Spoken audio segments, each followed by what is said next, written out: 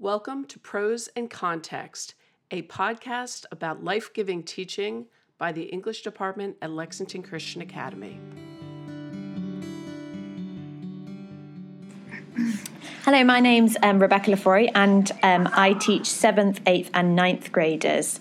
I said in my first episode that one of the things I was most looking forward to with this podcast was being able to hear from student voices and being able to hear their own opinions. So I'm very fortunate today to be joined by some 7th graders and some 8th graders.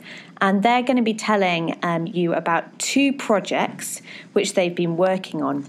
Firstly, I'm here with my 7th graders, and they've been taking part in something called NaNoWriMo.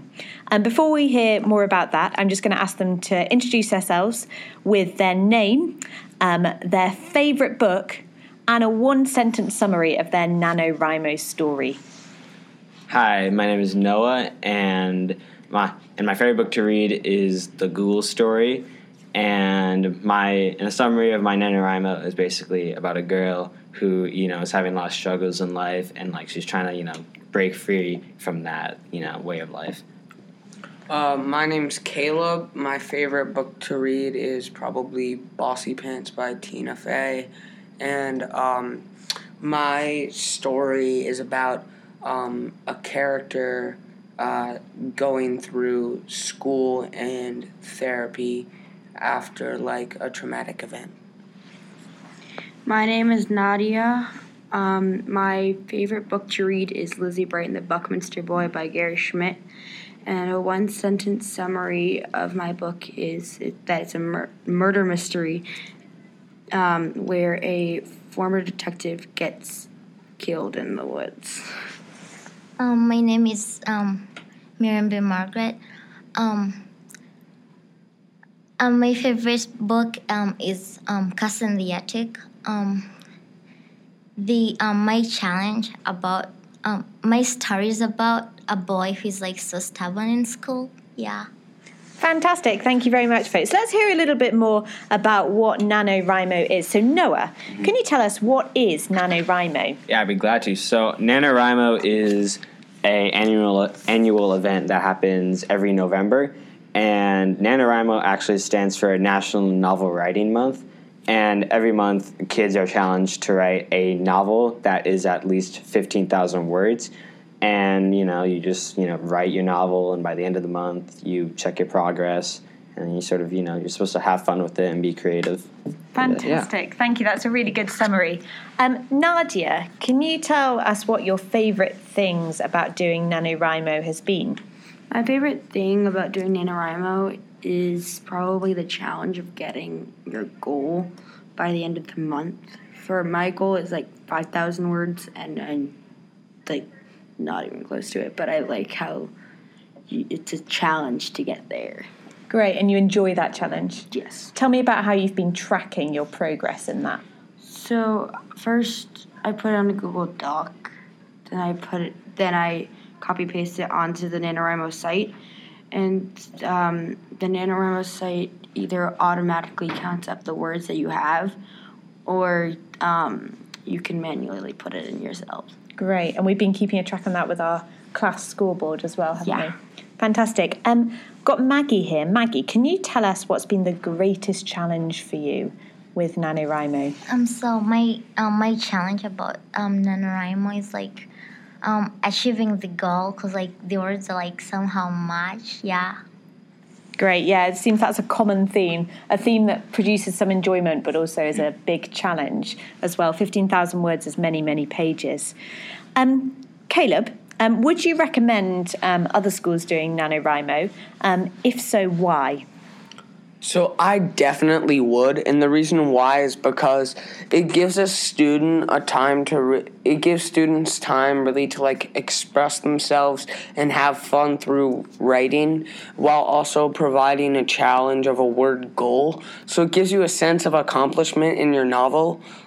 It's not just I threw this together for this assignment. It was no, I put time and thought into this and developing it, because it's over the period of a month, so you really get the full experience. And at the beginning, you might have a different plan than what actually ends up happening at the beginning. That's for sure what happened for me in my story. And I love that because it's just so fun and, like, it's enjoyable to, like, have this story carry you instead of you just, like, carrying the story. Fantastic. And final question for you. If you had one piece of advice to offer a student taking part in NaNoWriMo, what would it be? Always try to hit the daily word goal. Even if you feel like you're caught, like, behind by way too much, you gotta, or if you're feeling really tired, you gotta stick to that goal. Because I didn't, and that made it much harder for me through this. However, I think I still will reach my goal, but now instead of having to do, 300 words a day, I'm gonna have to do 500 or 750. So it's don't procrastinate is my one message. That sounds like a good piece of advice, and you'd agree with that, Noah? Yeah, definitely. Well, thank you very much to our 7th graders. We'll hear a little bit more from our 8th graders now. So here I've got Megan and Mary Margaret, who are 2 8th graders, and they're going to be talking to us about the Global Read Aloud programme, which I've been doing with Refugee by Alan Gratz. For the Global Read Aloud programme, many schools throughout the world are reading Refugee, and they've been put into groups or into pairs. So we've been partnered with another school down south, and we've forged relationships with pen pals there, and we've been doing various exercises and discussing the book together. So Megan, can you tell me please, what is your favourite moment of Refugee so far? My favorite moment in Refugee is when Isabel jumps off their little boat that they made to save Senor Castillo after he fell in. And I just thought that was really brave of her. Great, so it's a good role model in a way. Yeah, great. Can you tell us a little bit about some of the exercise we've been doing in class, and then some of the exercises we've been doing to get to know our pen pals a little bit? Yeah, so some of the exercises we've been doing in class is we have done different stations around the classroom as Miss Lefroy is reading out chapters to us, and we just sort of track what the characters are doing, and we've also been physically tracking the characters on a map we have in the back of the classroom of where they started in their journey and where they're going. Great, thank you. Tell me about some other whole school activities we've been doing with the class with that map. What else have we been using it for? We also use that map for our family's immigration stories, not just the characters in the story, which is really cool because then we got to see all our classmates' family heritage. Yeah. Lovely. And what have you been doing with the pen pals? So the pen pals, we wrote emails to them about a little bit about ourselves and what we liked about refugees, and we asked them a few questions. And we've also done Flipgrid videos on, we introduced ourselves and our favorite moments in Refugee, what we liked about it, and then we sent it to them, and they sent videos to us about themselves and Refugee. Great, so that's been a really effective way of getting to know them a little bit.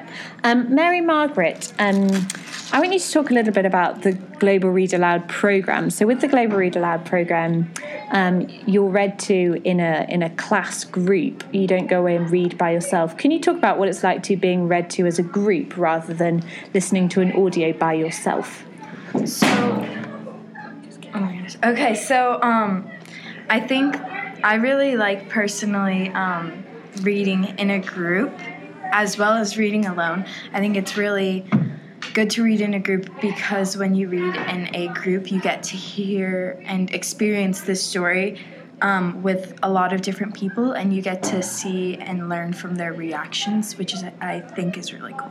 Great, yeah. And tell me about how you found being read to as opposed to reading the words off the pages yourself. Especially when there's a long school day ahead or